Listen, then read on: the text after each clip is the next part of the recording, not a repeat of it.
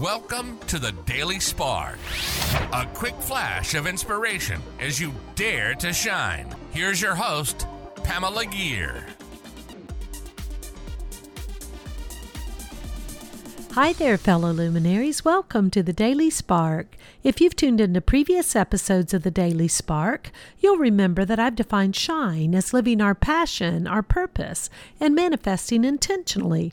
Join me as we learn to shine together. Today's episode is called Last Year's Language. Well, we've made it to the end of another year with its blessings, its challenges, its wonderful moments, and its difficult times. What did we learn this year? What do we want to continue doing?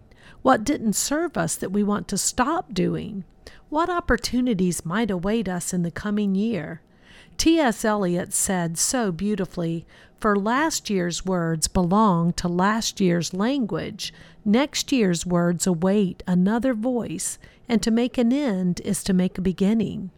So at this time of ending, I'm reflecting on last year's language, the stories I told myself, the stories I heard myself telling others, the things I created, and then the limitations that I placed on myself, the times I soared, last year's language.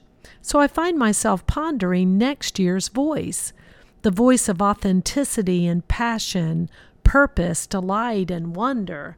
That's the voice I want to find and the stories I want to tell about potential and growth and all the beautiful things that are present and that will find me.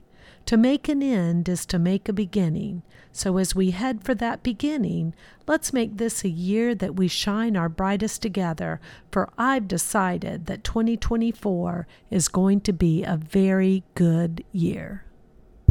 That concludes another episode of Dare to Shine Podcast Daily Spark, a quick flash of energy to inspire you to shine.